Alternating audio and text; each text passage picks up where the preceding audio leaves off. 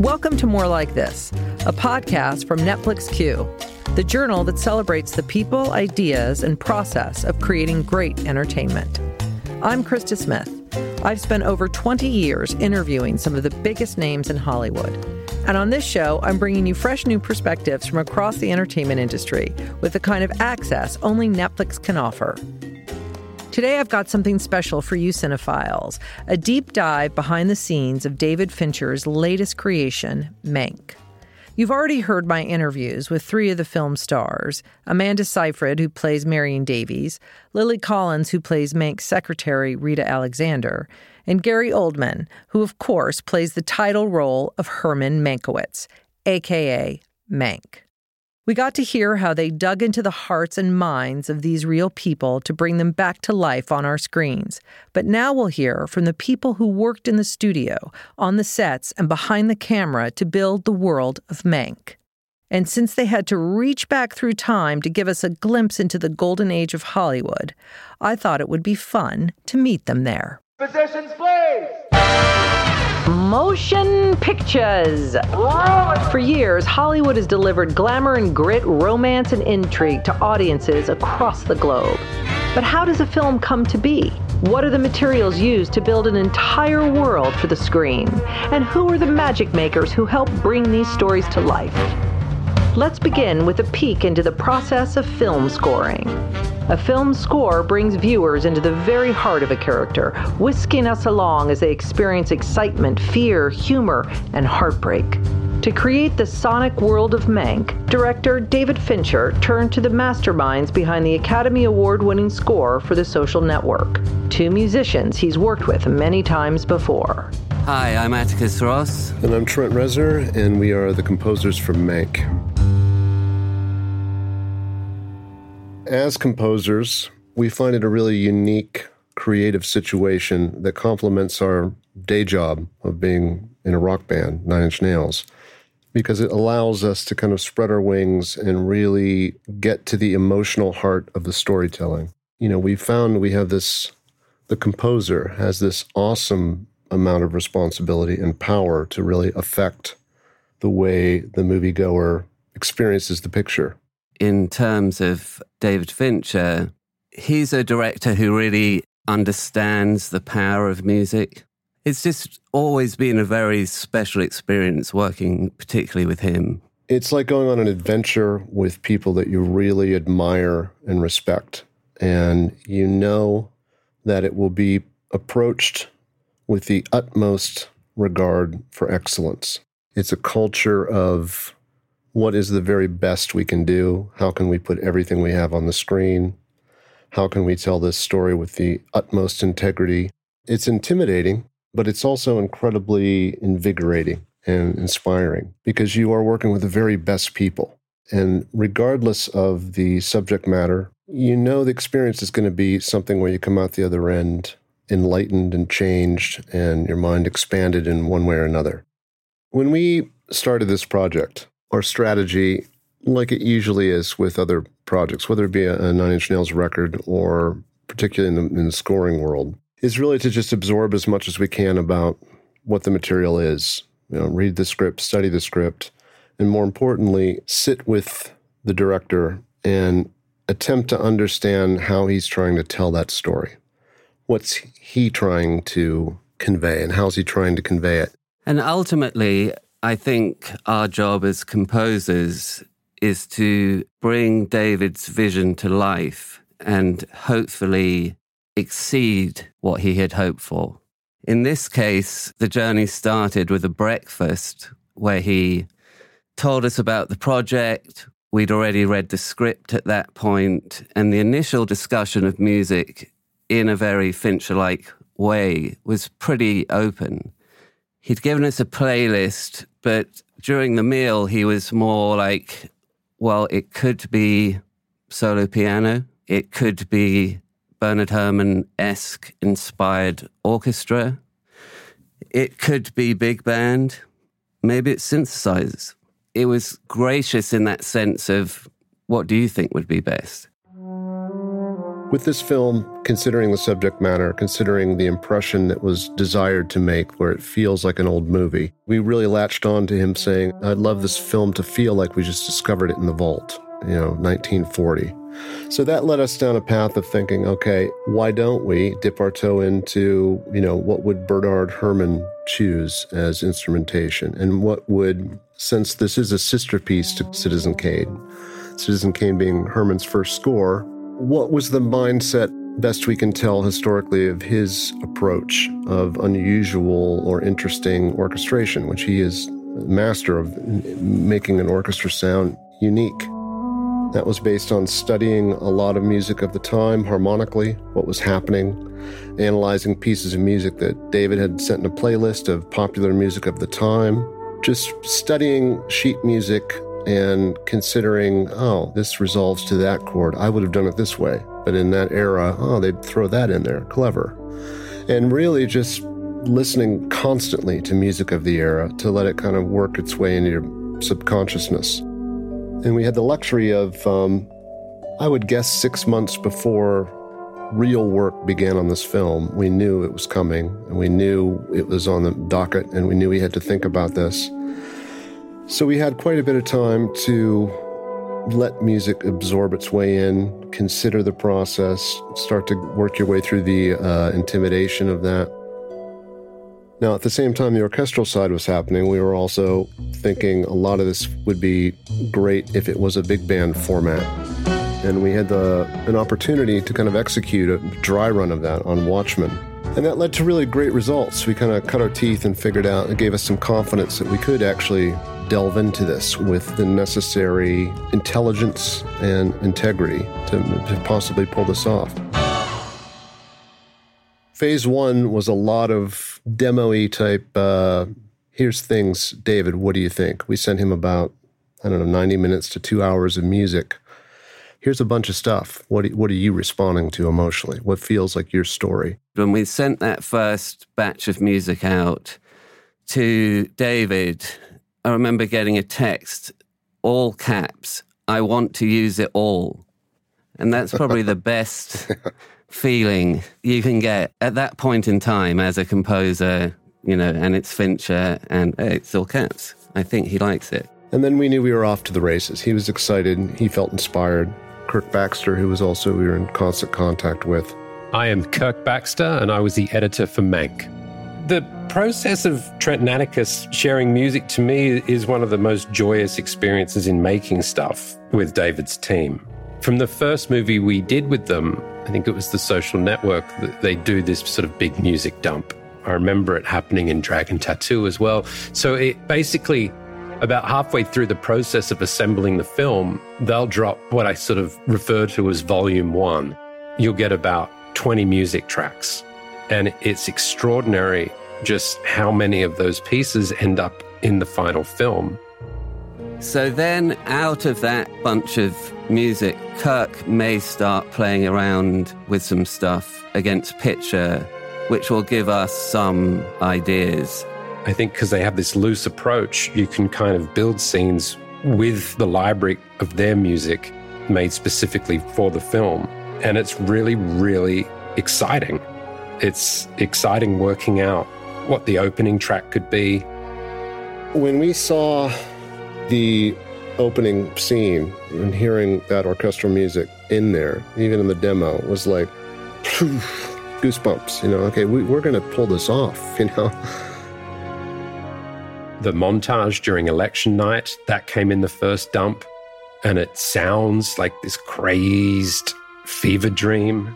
I think it was around midnight when the tracks landed the first time, and I was just playing through them all in my living room chair, and straight away you go, oh my God, that's the montage scene. What was interesting about that whole sequence is that you never see a band, but the score has to do two things. One, it is the music of the unseen band, but it is also the music inside Mank's head. So it was like this kind of line of bouncing between we're in the room and now we're inside his head. I was worried because I was cutting to a demo that Trent Naticus made, and then they go off and record it much later in the process with a live orchestra. Because of COVID, it was a live orchestra of every single musician playing separately. And then they join all those things together. So I was prepared to have to fine cut the scene all over again once it was re-recorded, because I was like pretty much to the frame with how things were hitting on beats. And I thought that might get a bit looser when it was re-recorded with live instruments. And I didn't have to move a frame. Like it just came back exact. And then David made a note on one of the tracks going, "This is Mank's theme." That's the theme where the music concludes. So then we sort of backtracked, kind of going, all right, if we're going to conclude on Mank with that piece, then we probably should introduce it earlier. And do we make it about Mank and Sarah when they're dancing together? You'll also notice, or you might notice if you watch the film again, that when they dance, they're dancing in time to the beat. So yeah, that whole sequence was a lot of work, but it was also, I think, another bit that I do feel proud of. They are professionals, Trent and Atticus. You may think they're rock stars, but no, they are professionals.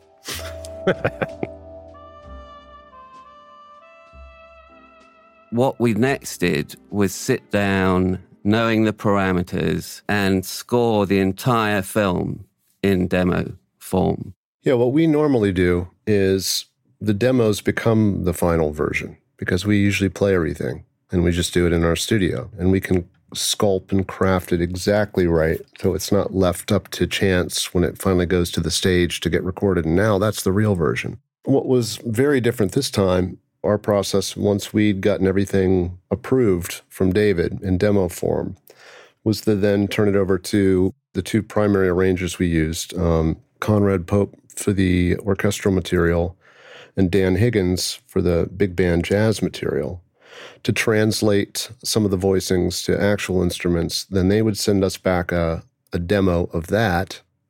Then the pandemic hits and creates another layer of, let's say, exponentially more confusing, difficult execution, where we're going to try to record a 60, 70-piece orchestra, and we need to record a 30-piece jazz band, but nobody can be in the same room. So we sent kits with a FaceTime with Conrad, who's acting as conductor as well. Try to play it like this. Here's all the kind of instructions. Here's the sheet music. Here's the session. Use this mic. Use this preamp. It's all been sterilized. When you're done, put it back in the suitcase. Someone's going to pick it up and then take it to the next person.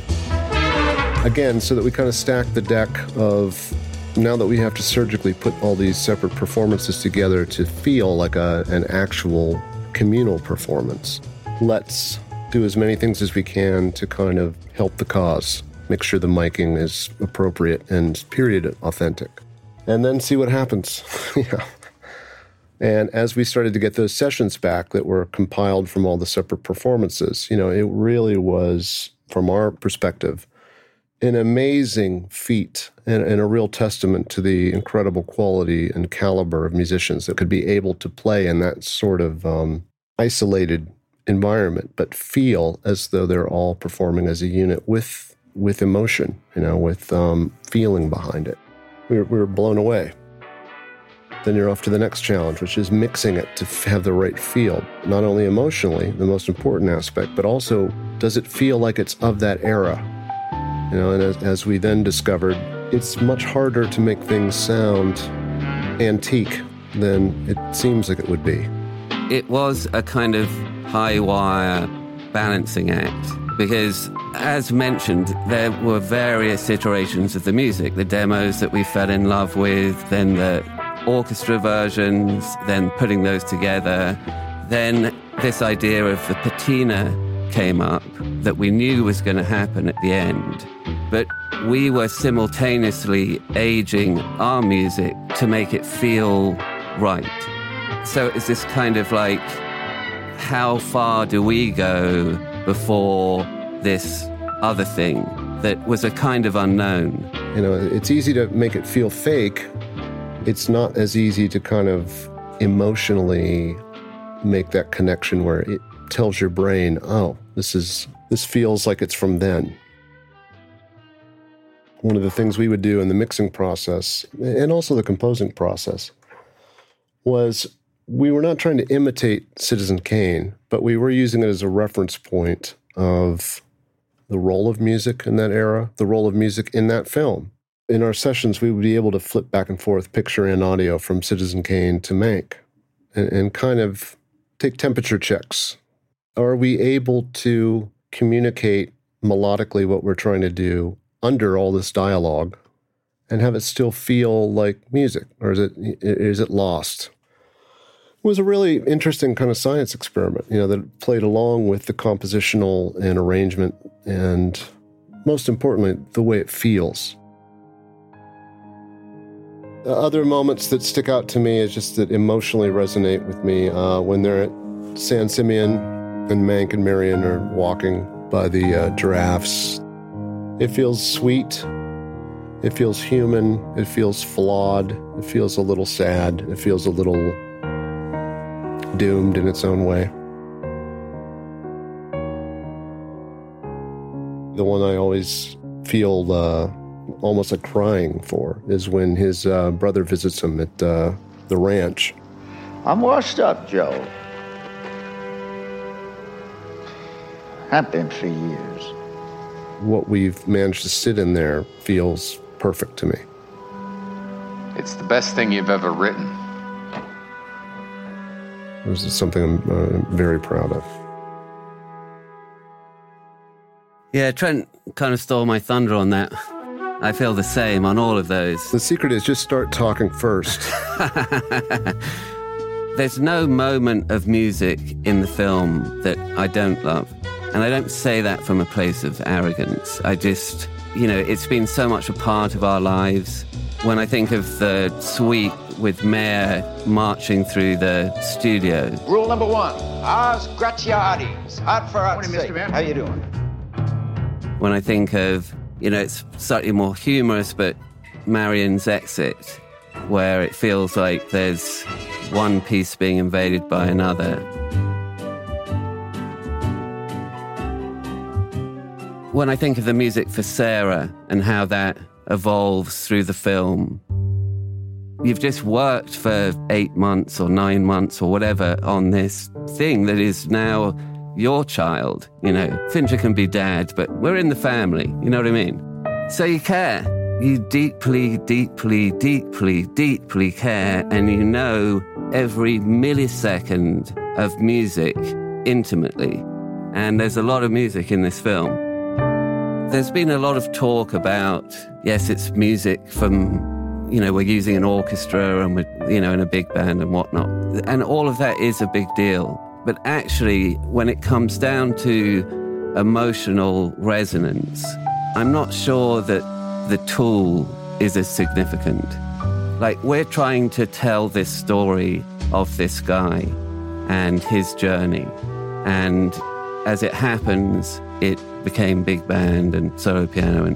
But what we're really trying to do is tell you emotionally this story. And it got there. I mean, it became the best we could possibly contribute. Working in scoring, we're not in the driver's seat role that you might think makes it not as fun, but it's actually a lot more fun in a lot of ways. I think you learn more when you're working to fit the right puzzle piece in, but you're not designing the whole puzzle. You just have this to work with. How do I make my contribution make the whole thing better? Not in a showy way, make the essence of it better, make the whole thing feel excellent.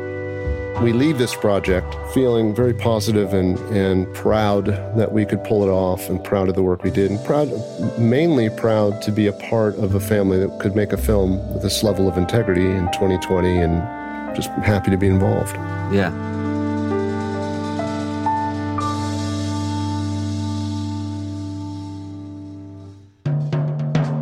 On to the next piece of the puzzle, the set. So much of the story is told by where the events take place. Imagine Casablanca without the lush Moroccan interiors of Rick's Cafe Americain, or King Kong minus the dense jungle of Skull Island. To make a set in the middle of a Hollywood studio feel like a mansion in San Simeon or a ranch in the Mojave Desert takes an exacting eye and an obsession with detail.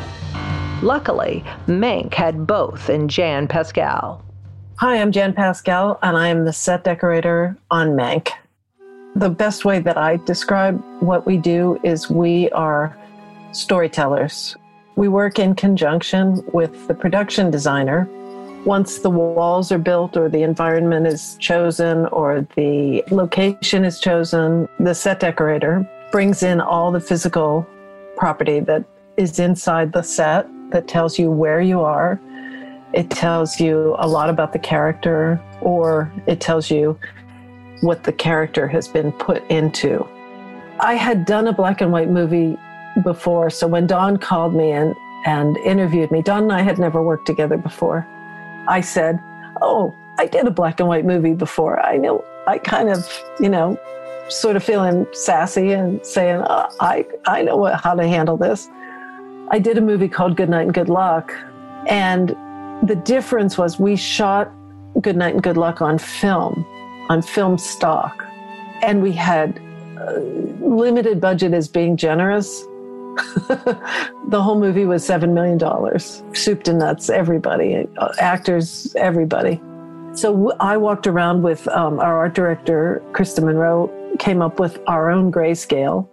So I would carry my grayscale around, and I would hold it up next to something and take a picture of it. So when you walked onto the set, there was this rainbow of colors of things, pink and turquoise and all these colors. But on the grayscale, the shape and the value worked. So I went in to meet Don with that information, thinking that I knew what I was talking about. However, the red camera, the camera that David was using, they were capturing the image digitally. And I don't know all the technical terms, but it was high dynamic range, and it was just going to be a different animal. So what they discovered when they did some camera tests initially, Don told me that if I used my iPhone and went into the filter section and chose noir, I could photograph the things that I wanted to use on the set, and that is how the camera would capture the imagery, which was the key piece of information that we needed. So my assistant and I, Joni and I, would run around and shoot it in natural color, and then we would turn on the filter and we would shoot it through the noir filter, and that was how we were going to see it on the set. And that was just the key to the kingdom. That told us everything we needed to know. I mean, I love doing period films because it's a little dive into history, but this one there were so many things that were so particular. For example, the movie equipment.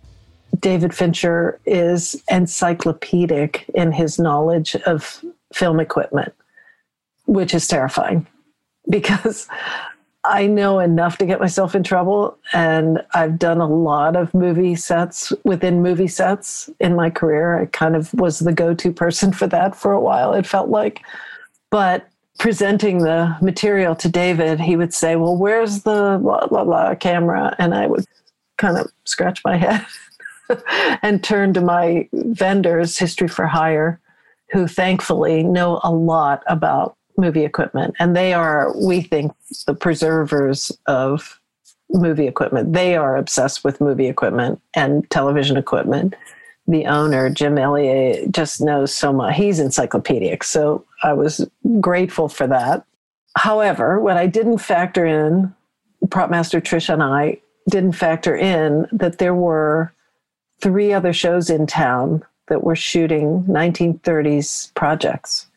One of them was Ryan Murphy's Hollywood, and they were using the movie equipment. So we would find ourselves sort of bartering for when we could. Do you think they'll be done with the lights on Thursday so that we could come and get them Thursday afternoon? You know, that sort of, we hadn't planned on that. And then we were terrified because David knew exactly what it was. So we knew we couldn't, fake our way through anything. It was a little bit of a panic, and with furniture as well, and props and small things, because it was Penny Dreadful had jumped from turn of the century to the 30s, and Perry Mason was doing the 30s, Hollywood, of course, and then us, and we were just panic-stricken half the time, just making sure that we could get what we needed from the prop houses. One of the daunting things was reading the line in the script that said, San Simeon dining room. There are a million books available for what Hearst Castle looks like, and the dining room is quite impressive. It's what God might have built. How do you have the money? So the thought of recreating that sort of makes one twitch a little. Our prop master, Trish Gallagher Glenn, she made her family go on a field trip to San Simeon so that she could pretend she was a tourist and take as many detailed photos, because the books that are out there don't really dive into the full detail that we needed. Thinking about the dining table being 34 feet long was really frightening. I didn't know how my crew would move it, how I could build it, what was going on, and how could I do this. But when Trish went there, she realized that it was actually a few tables butted together. So it sort of gave us permission to make tables that were easy to move, well, relatively easy to move. So we recreated tables, and then I had my painter. He matched the wood grain as best he could, and he went in and did some aging on it. So we were able to really, truly recreate that as best we could. The one thing that we didn't do that he did, he used to have Heinz ketchup bottle and mustard bottle on the table. He called the castle the ranch. So as elegant as it was, he would have these ketchup and mustard bottles all the way down the table. We were having fish, so we opted not to have that, and we just thought it would detract too much from what we were trying to say. But he did have blue willow dinnerware, which is very common and easy to find, except his had a scalloped edge with a gold trim, which is not so easy to find. So my buyer, Joni Andersky and myself, would sit on eBay for hours and hours and hours, and through the weekend and evenings and whenever we could. And we basically bought, I don't know, service for $60 maybe, practically one plate and one cup and saucer at a time, or one cup or one salad bowl. Oh, I got a set of 4. Oh my God, isn't that great? Because we are all so obsessed about trying to be true to the history and trying to help tell the story without distracting from the story. That's the other thing. We're there to support the story, not to shine. Welcome to San Simeon. We shot at the real location for the exterior of the bungalow. It's called the Kemper Campbell Ranch, and it's in a little town called Victorville, which is about an hour and a half away from Los Angeles. And that really is where Herman Mankiewicz wrote the script for Citizen Kane. But over the years, that place has been subdivided and rooms are rented out. Don Burt was our production designer, and he built the set on stage, again, to help tell the story, but to make it more interesting and to make it more shootable. So the day before we shot in there, and for a few days before, Don and the painters would come in, and because we're truly in the middle of the desert, even though the interior was on stage, in the real desert, dust would have been blowing in all the time. So we built up a layer of dust around the corner and some sand, and you wanted that grit. The trick, of course, with that is making sure that we get fingerprints and footprints of the crew that has to be in that room. So we were constantly having our on-set people adjust and make sure that you didn't see sneaker prints in the middle of our dust bowl. And we built up dust on all the tables and things like that, just to it's like that layer of silt that you get when it comes through the screen door. So it's been sort of filtered, so it's just that fine dust. But it was, we did add that around all the furniture and all the floors in the corners. If we've done a good job, no one will notice, because it looks the way it should look. And I think that we might have hit this one correctly.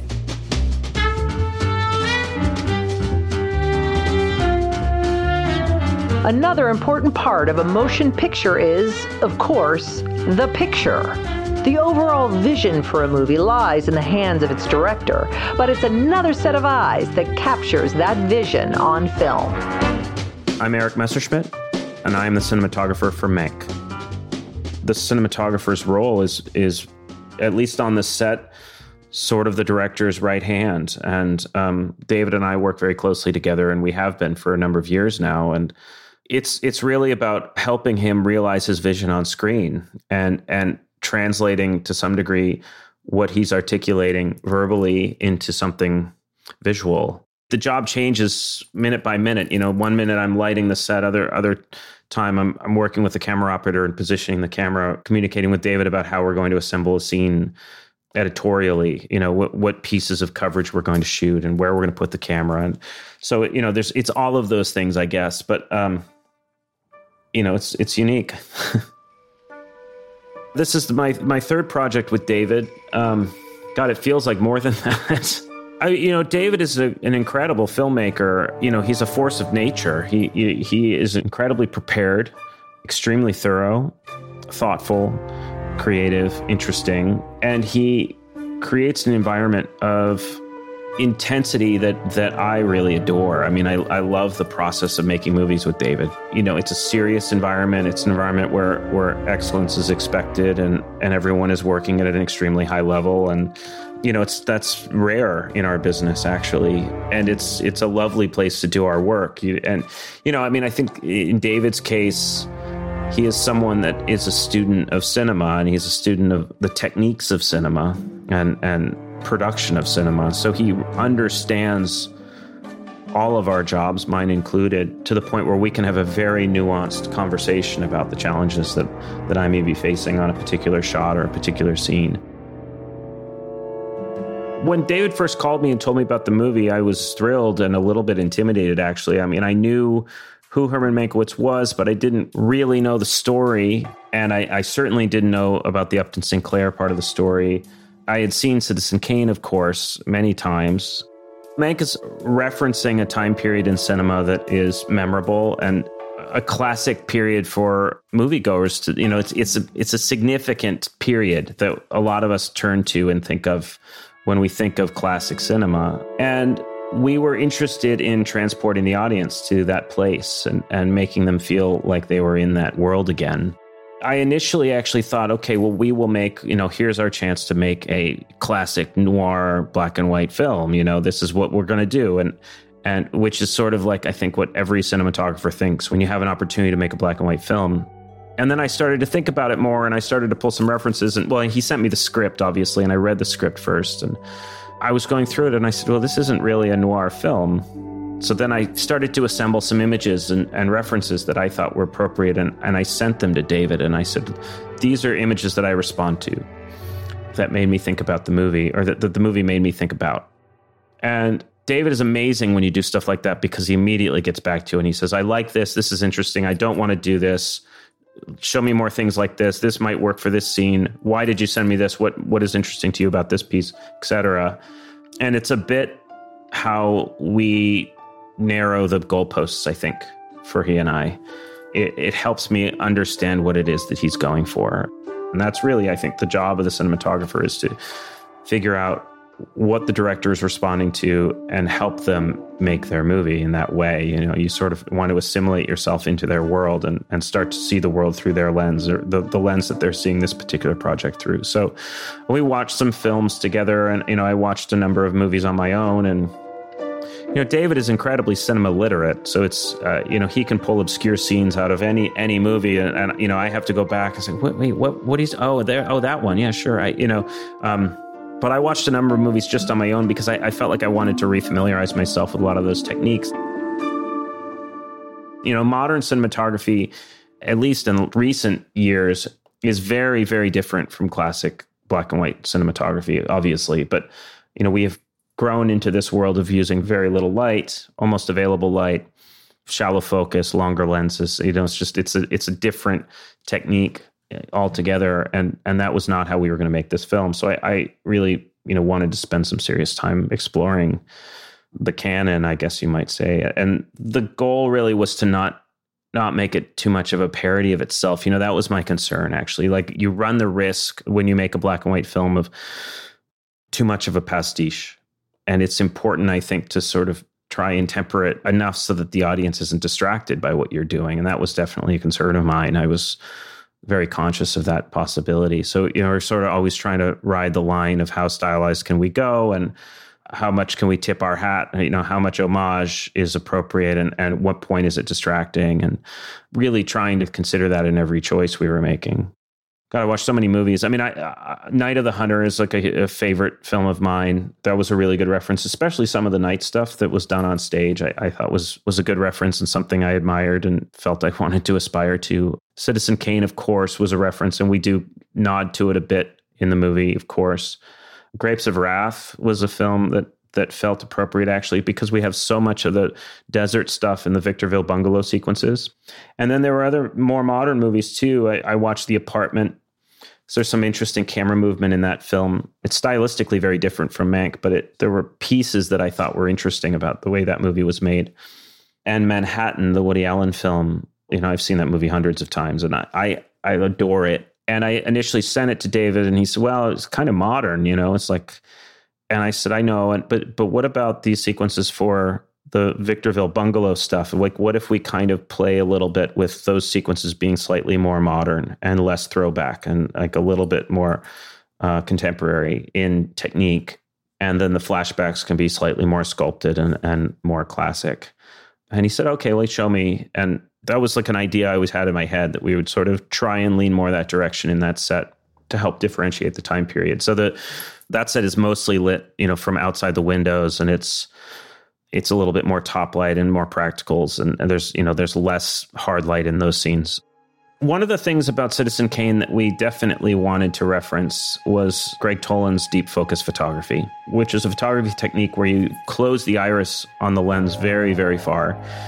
And what that results in is tremendous amount of the frame is in focus. The depth of field is extreme.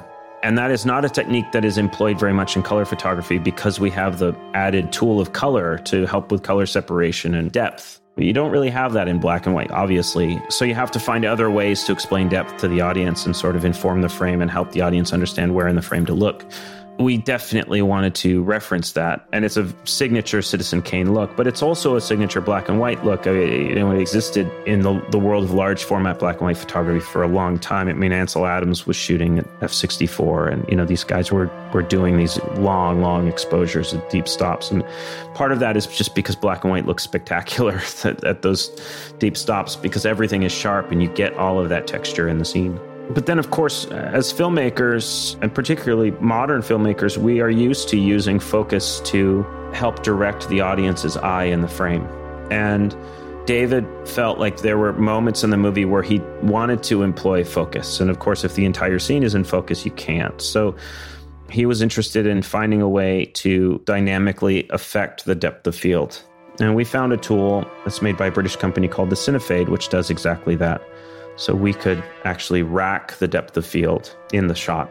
And there are a number of places in the movie that we do it. And one of them is at the end when Mank tells Orson Welles that he would like credit. I want credit. And there's a shot on Welles. Come again? We reduce the depth of field, and John Houseman in the back goes soft. And it's very subtle. You kind of have to know to look for it, but it's there, and it really, I think, helps intensify the scene dramatically. And we do it several times in the film, but that's one of them that I'm proud that we figured out, and we did it for story reasons. The movie gets compared to Citizen Kane, which is really not a good comparison. It's sort of, Citizen Kane is a catalyst, and it's a device in the story that we're using to tell a much broader story about a human being. There were moments that we were winking, I think, with dropping the bottle, the low angles on wells, and there's certainly references in there where we're kind of playfully paying homage, but it was never meant to be a replication or an imitation of that kind of style film. I guess what I'm saying is I think the movie was much more sort of taking a look at Hollywood of the era, taking a look at what the creative process means for someone like Mank, and what alcoholism does to people and how it affects their lives, and it's sort of trying to look at it through the lens of this world. And that's really what the movie is, at least for me, what I took out of it. Well, I love my job. I love everything about it, and this particular movie was an example of getting to do the job you love with people you love, and to be in an environment with supportive people that are all trying their hardest, to do something cool. And yeah, I'm really proud of the work we did. It's constantly trying. We're constantly trying to improve on everything, and doing another take and shooting it again, and looking at the nuances of every single frame and thinking about what we could do to improve it. And it's those opportunities are so few and far between. So I really treasure the experience of it, and all the people that I got to do it with. It was really pretty unique, certainly in my life. So, I hope people enjoy the film and see what happens when people really care about what they're doing.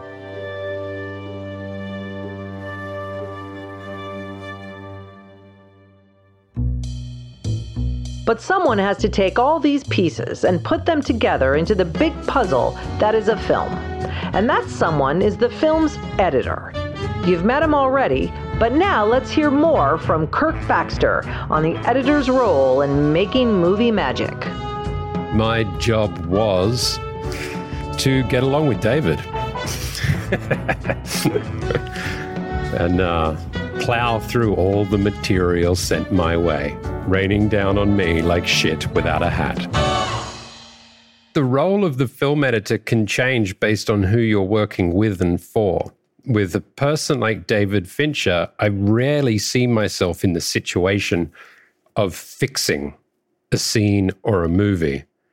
David's movies don't require an editor to come in and save him. It's more like there's a lot of material involved. There's sort of a wide open process of how to edit that material together to present the best told story. So a lot of what I do is each day after Fincher has shot, the dailies reach me, and it's my role to sort of navigate and understand where David wants to take a scene based on how he's shot it.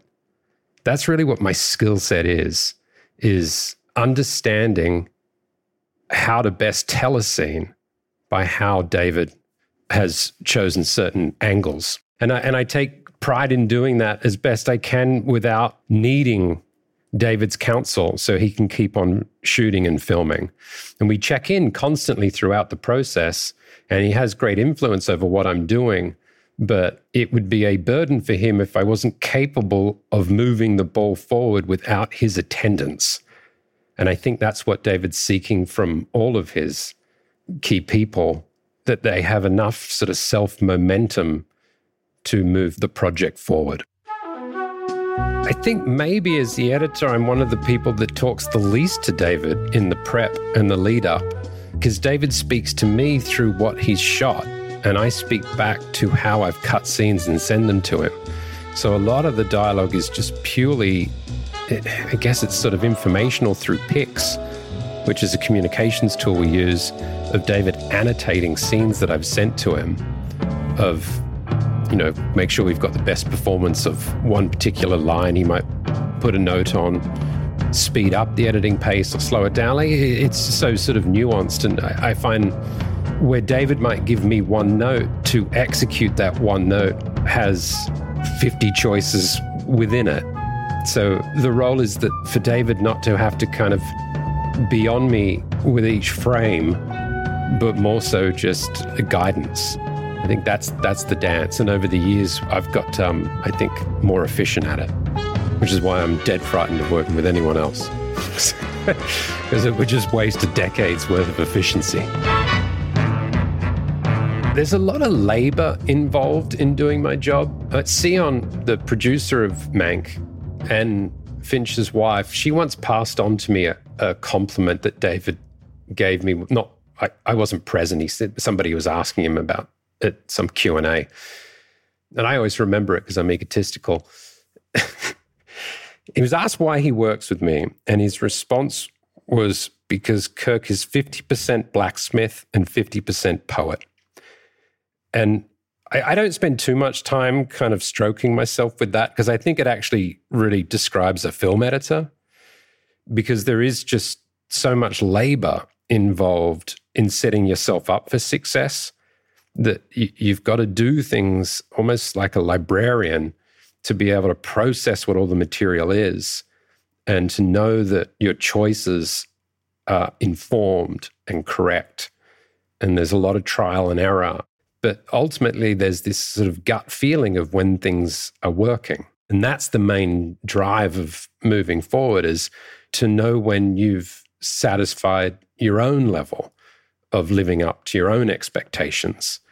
I think David's are higher than mine, and I enjoy that because it's a challenge that I push to live up to all the time.